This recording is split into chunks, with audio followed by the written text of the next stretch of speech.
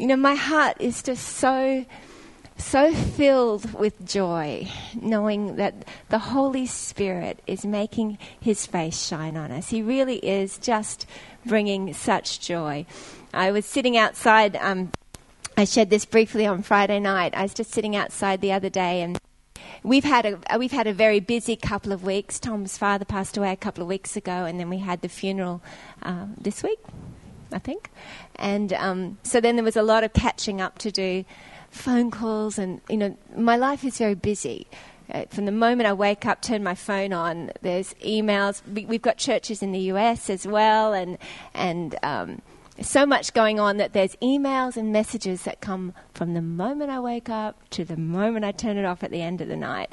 And very often by the end of the night I haven't got to all the messages, and I worry sometimes, I haven't responded to this one and that one, and if I'm not careful, I can get a little bit overwhelmed with all the stuff and the things that have to be done, and the people that have to be seen, and the things that have to be responded to. But, whenever I start to feel a little bit overwhelmed or feel like, I think I just need a holiday, I remember, that's because I'm not taking the time to have the holiday with Jesus that he wants me to have every day. You see, his burden is easy and his yoke is light. And if you're finding yourself heavy, burdened, and weighed down, it's not that God is saying you need to do less. Maybe you do. But more often, it's simply that you are not utilizing the grace and the strength that God wants to give you. He wants to make you lie down in green pastures and restore your soul. He says, those who wait upon the Lord shall renew their strength. They'll mount up on wings like eagles. They'll run and not grow weary, and walk and not faint. And I've got to have, I do a lot of asking. I do really try to apply that scripture in Philippians 4, being anxious about nothing, but in everything with prayer and supplication, with thanksgiving, make your requests known to God, and the peace of God will guide your heart and mind. So I do make a lot of requests to God, and I talk to him about things, and I've learnt, rather than worrying about things, I need to just lift it up and ask Jesus about it. But I've got to have time alone with God. I love what Pastor Gareth shared just at the beginning of the service.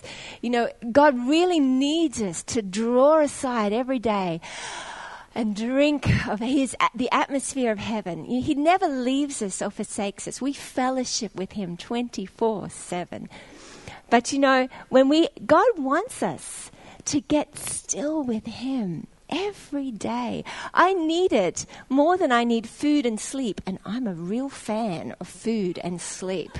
Like, anybody who knows me knows these are big priorities in my life.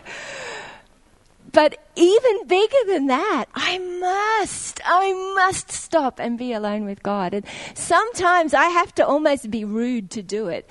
Our house is busy. Tom's finished console too, so there's people coming and going, and things go on, and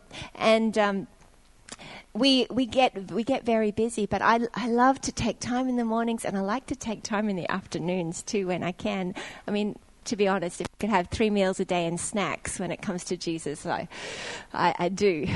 But I love to go walking with God at the end of the day, just as the sun's going down. And he and I, we've got this thing, the birds will often fly when I'm walking, and I really love it when I can hear a whole flock of them fly overhead, and I hear the whoosh, whoosh, whoosh of their wings. It's like, oh, you love me, God.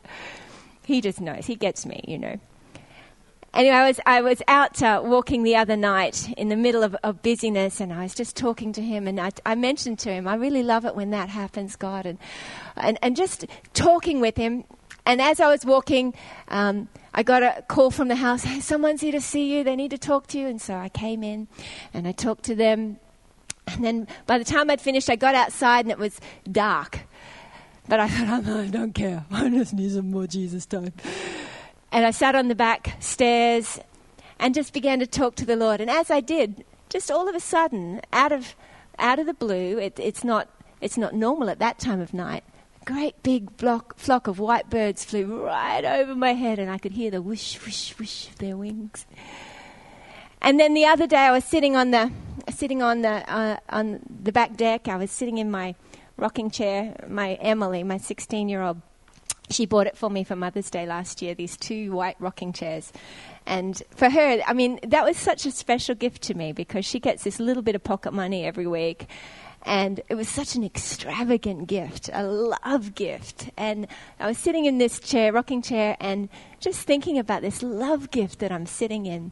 And then thinking about the love gifts all around me that God has given us, you know, these beautiful days or the starry nights or whatever it might be. I look at it and God began to just speak to me about the love gifts that he's giving us all the time, communicating to us through all of creation, speaking to us, trying to tell us, oh, how I love you.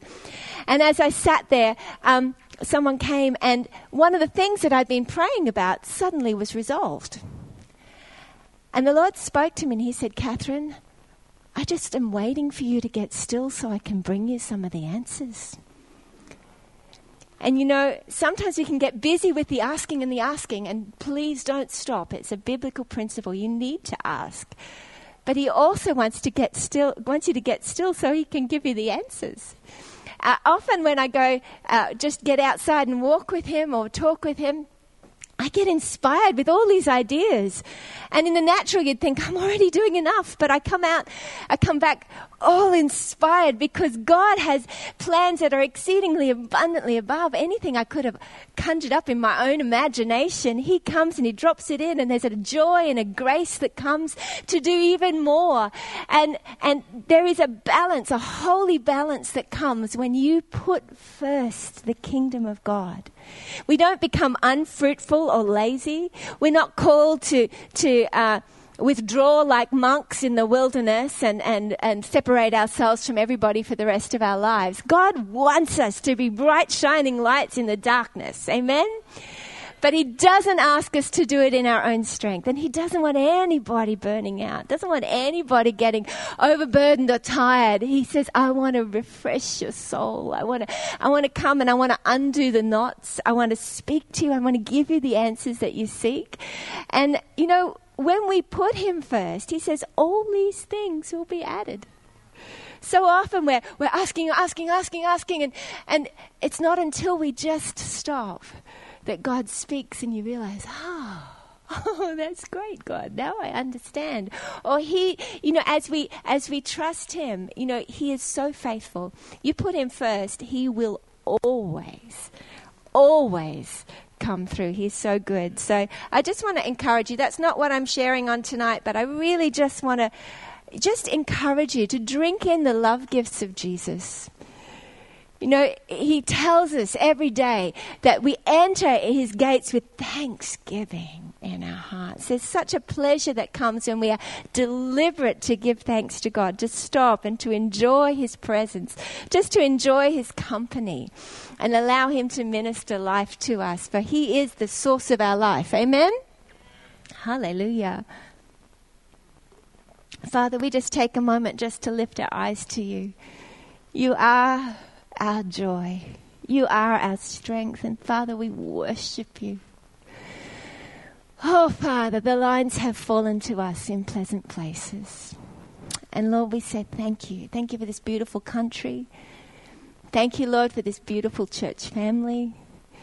Thank you, Lord, for your love. Thank you, Lord, for your grace, Lord. Thank you for your mercies, Lord, that are new every morning. Thank you, Lord, for your faithfulness, for your love for us. God, thank you for your lavish love, your wonderful, abundant grace. God, we give you thanks. Thank you, Jesus. Amen. Amen. I'm happy. Hallelujah.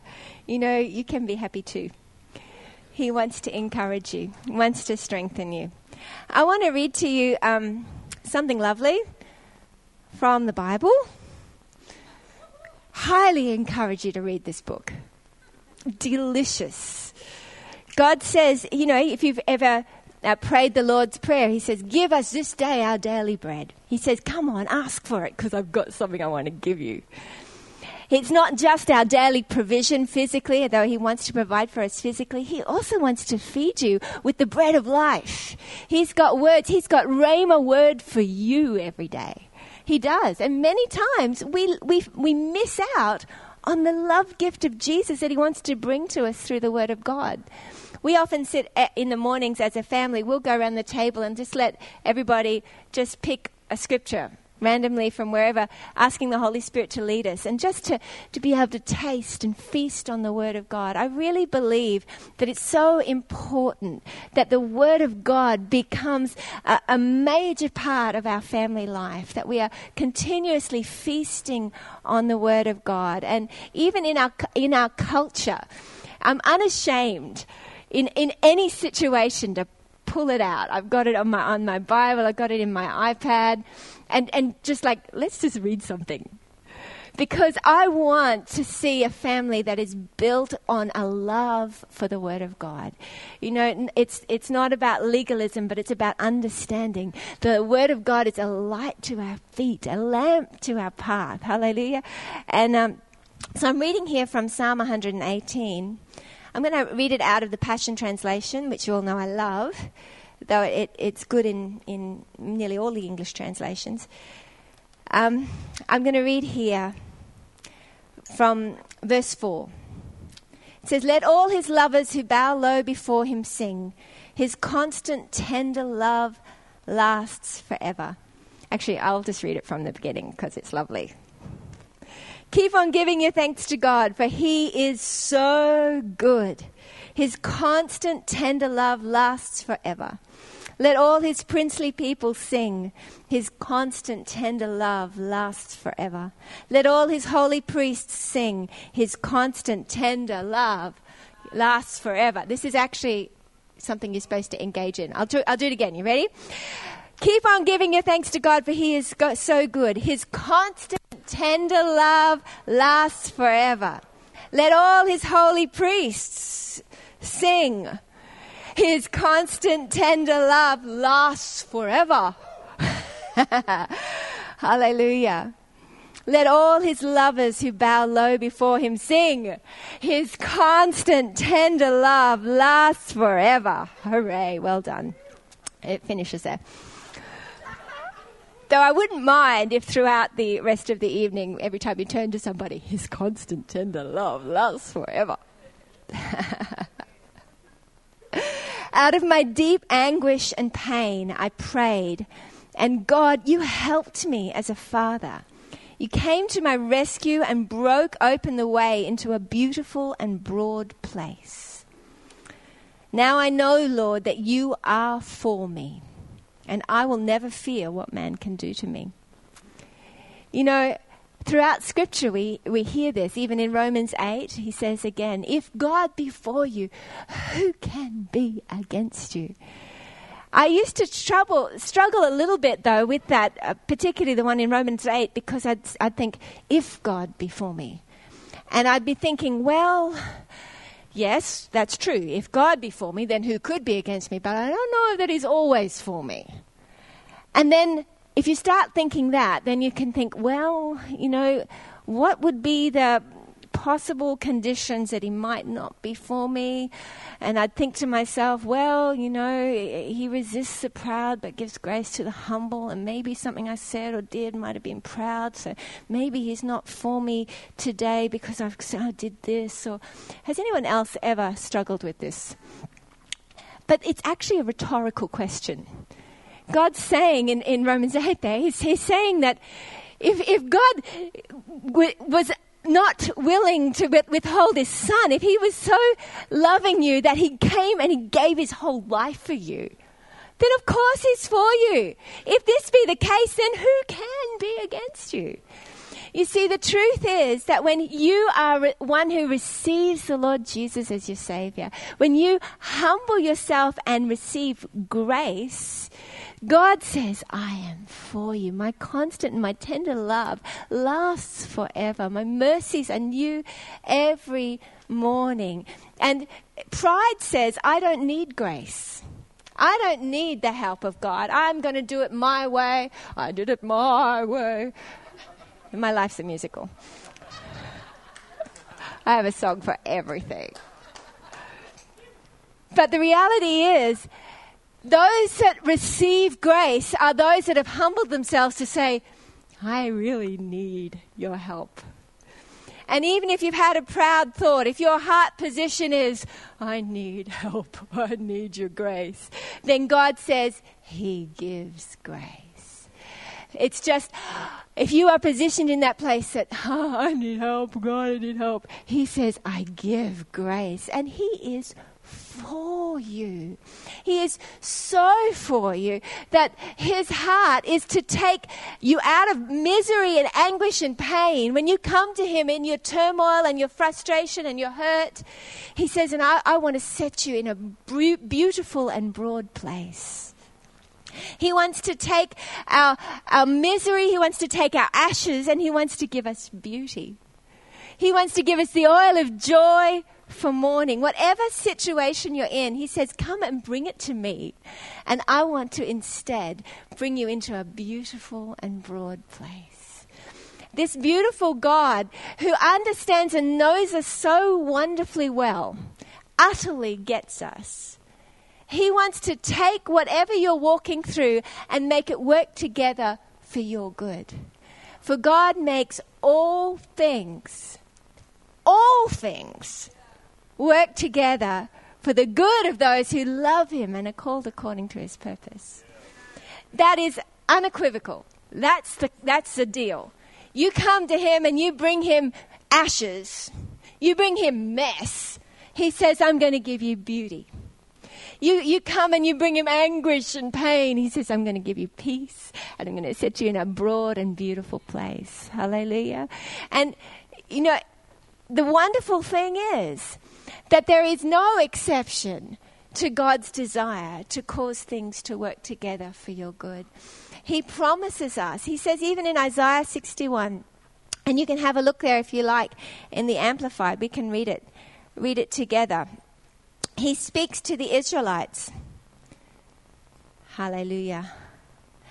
And they've brought this trouble on themselves. They've got themselves into some big messes. And the Holy One speaks to them like this. Have a look there in Isaiah 61.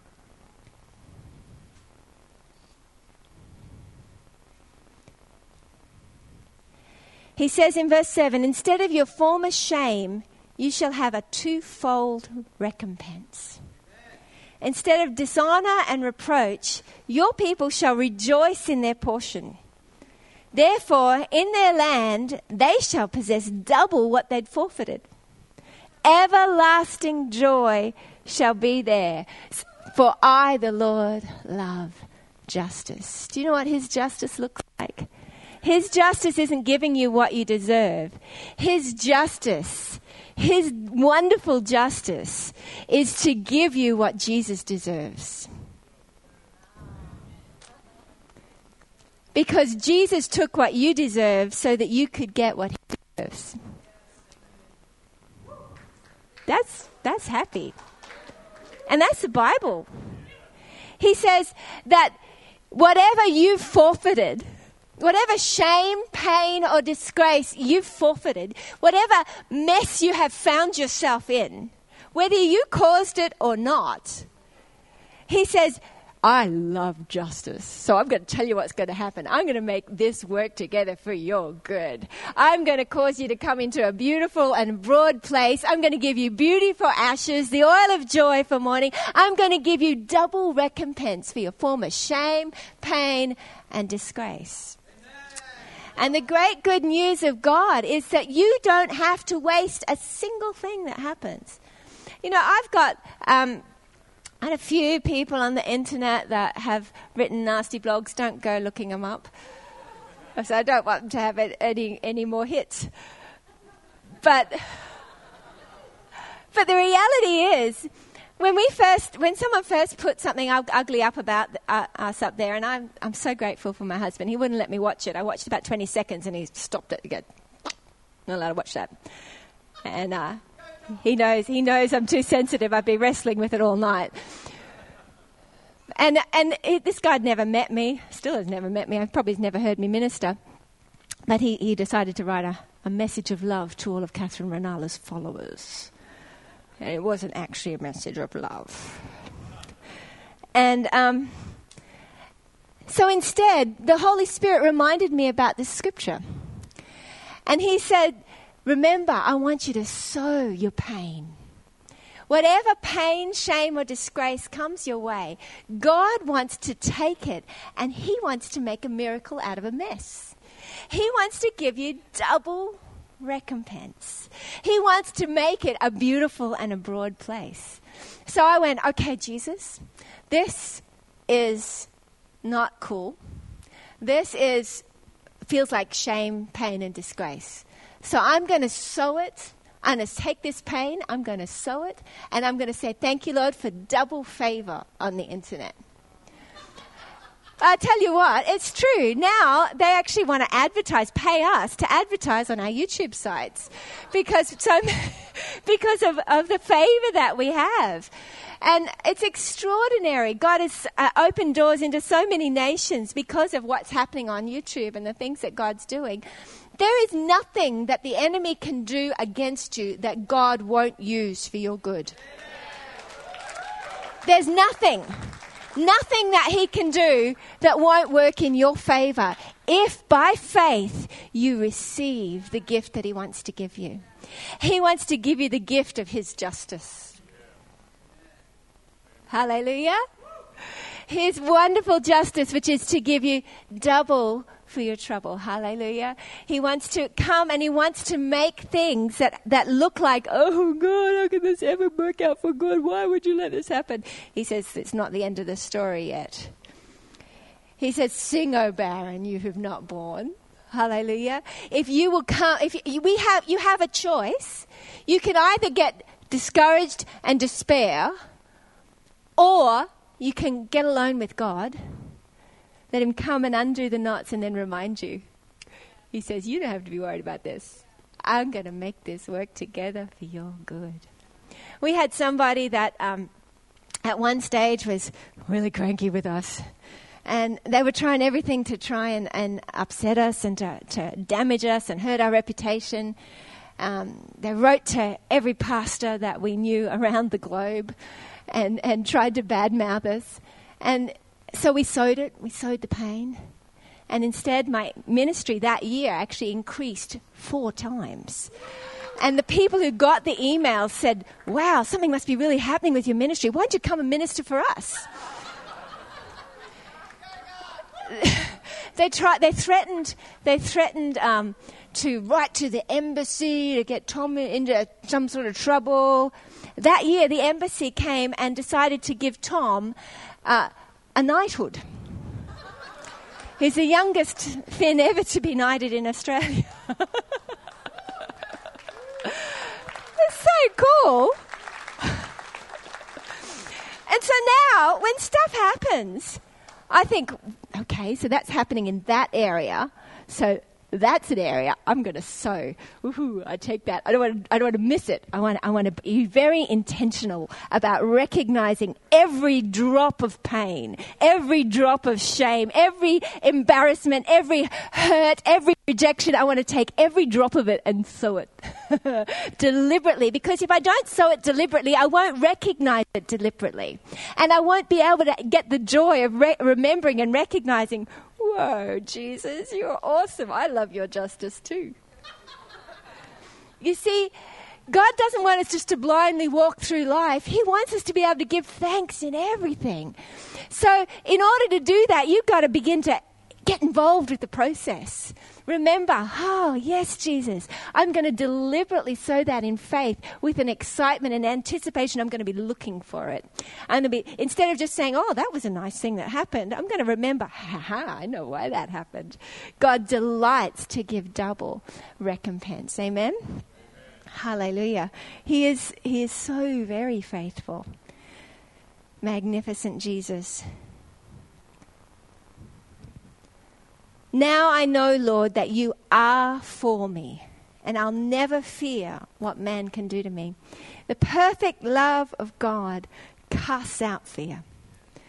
So many people live with a sense of dread. Even when things are going well, they can have a sense of dread of like, oh, what bad thing's going to happen now? And instead, God wants to so lavish love on you that his perfect love drives out the very deepest joy-sapping dread that could ever lurk in the pit of your heart. He wants to so come and wash your soul with his truth and with his light that you actually enter into absolute joy.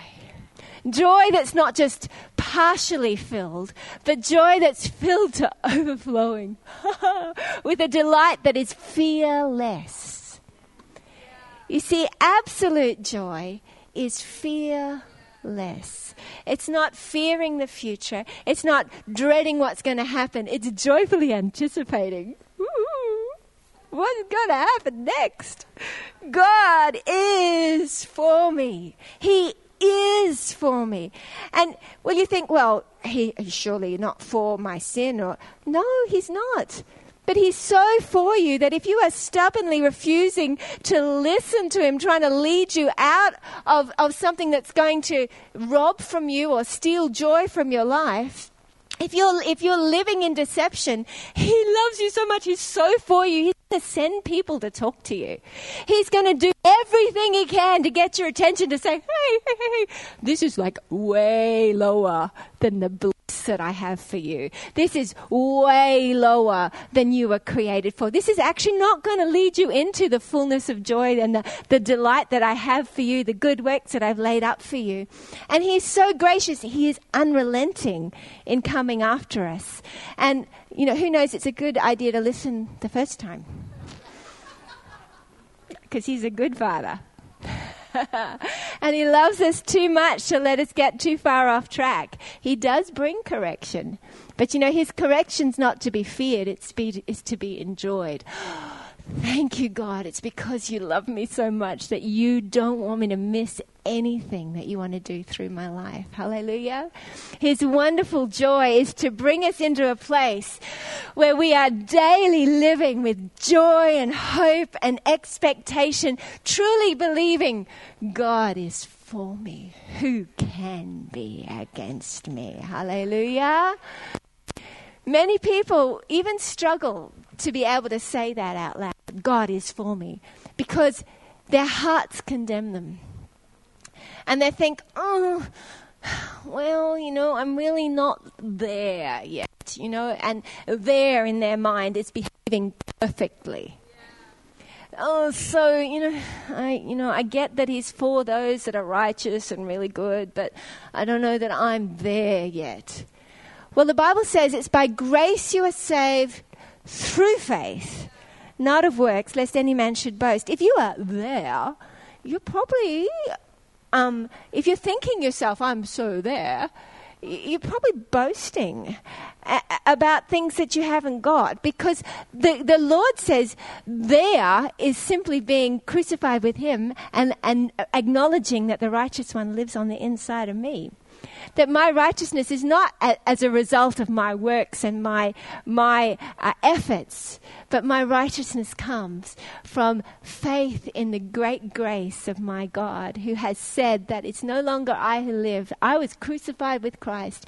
No longer I who live, but Christ who lives in me. Therefore, I am the righteousness of God in Christ. And he says, if your heart condemns you, he's greater than your heart.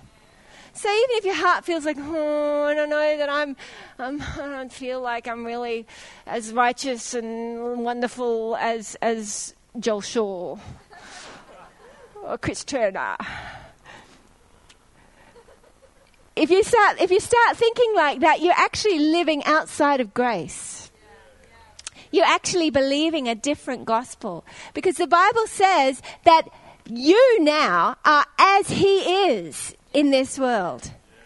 And it's only your faith in that amazing, ridiculously glorious truth that allows you to walk without condemnation, without fear.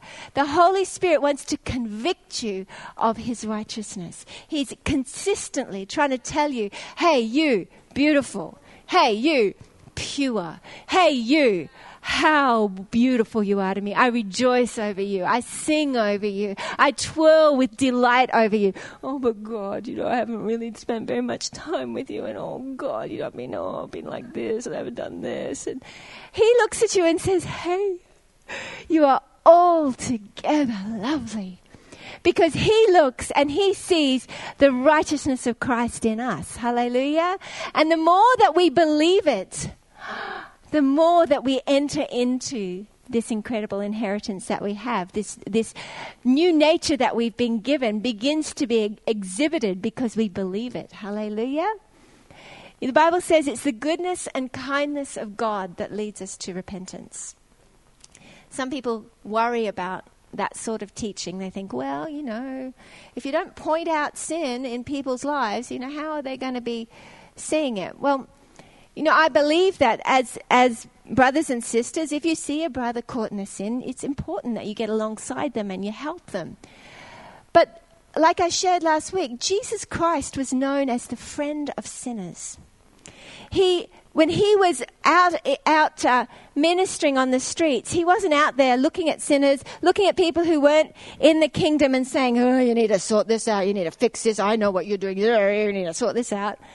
Because if he was, people would be running a mile from him. But one of the biggest criticisms that he received from the religious was that he's a friend of sinners.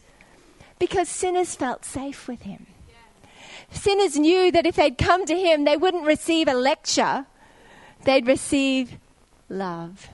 They'd receive acceptance. That like the woman caught in adultery was thrown at the feet of Jesus. He looked at her and he loved her. He said, neither do I condemn you. He gave her power to go and sin no more. And it's this goodness and kindness of God that empowers us, hallelujah, to exhibit and live the righteousness of God.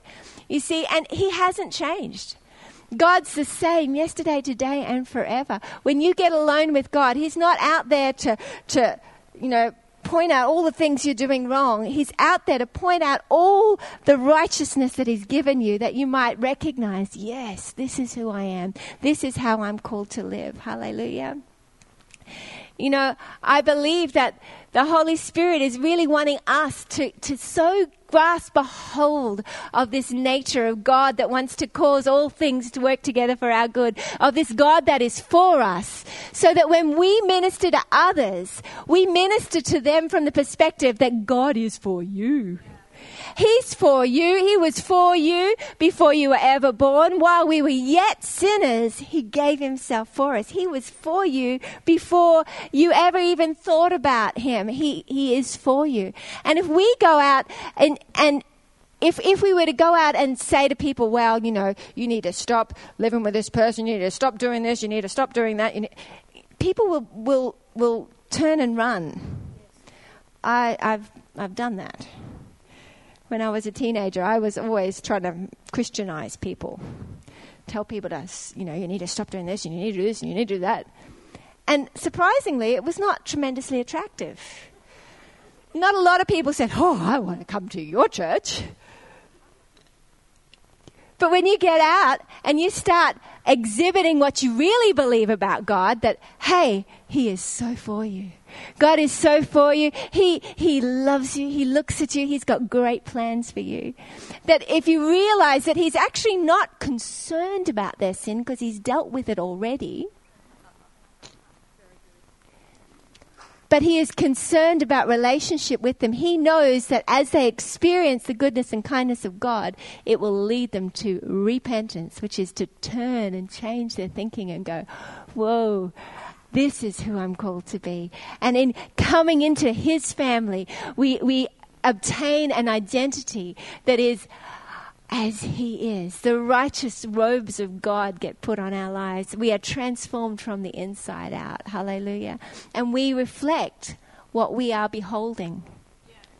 If you are, through deception, beholding a God that's always cranky, that's always wanting to point his finger, always wanting to sort you out, then you are going to get out and try and be reflecting that to other people. Sort them out. I'm going to sort you out. We're going to sort you out.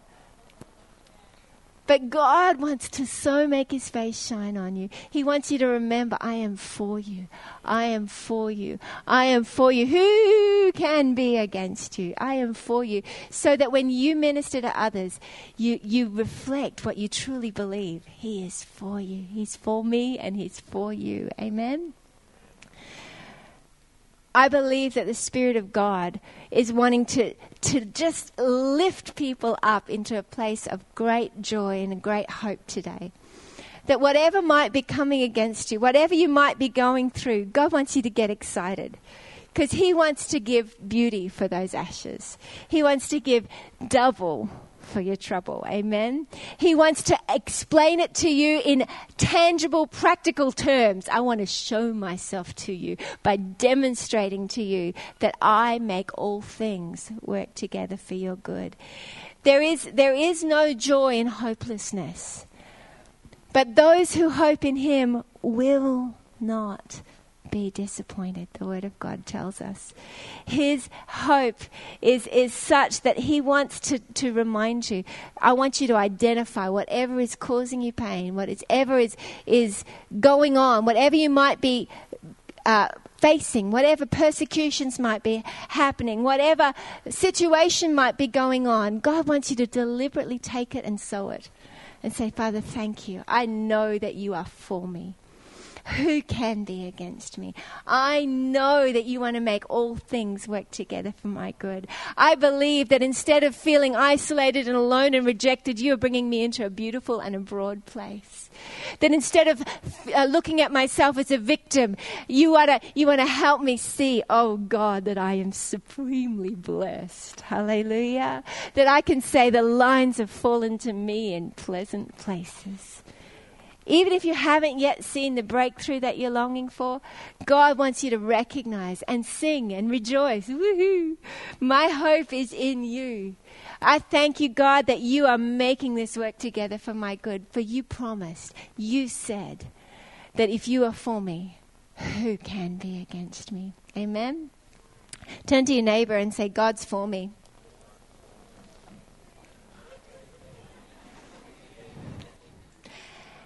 Turn to the neighbor on the other side and say, God's on my side.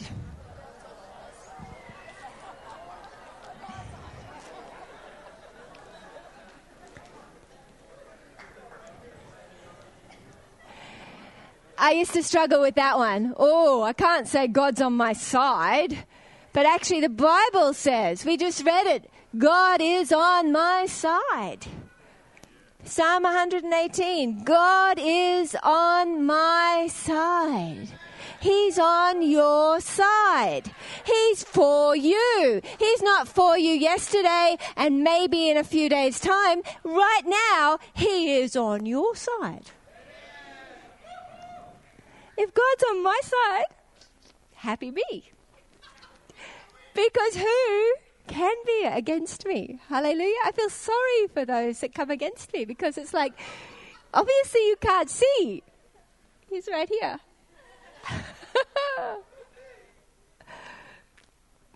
Wonderful Jesus.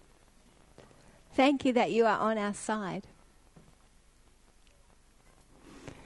Father, I ask, Lord, that anyone that would struggle with that concept, Lord, that you would come and you would shine your face on them, that you'd give them revelation to see, Lord, that you are for them. Father, I thank you for your great grace, Lord God, that convicts us of our righteousness. Holy Spirit, I thank you, Lord, that you love us so much, Lord, that you hold us in the palm of your hand. Lord, that you guide us, that you lead us. Lord, that you are for us. Father, thank you. Thank you for your love. Thank you for all that you surround us with. Lord, we give you worship. We bless you, Jesus. Hallelujah, hallelujah.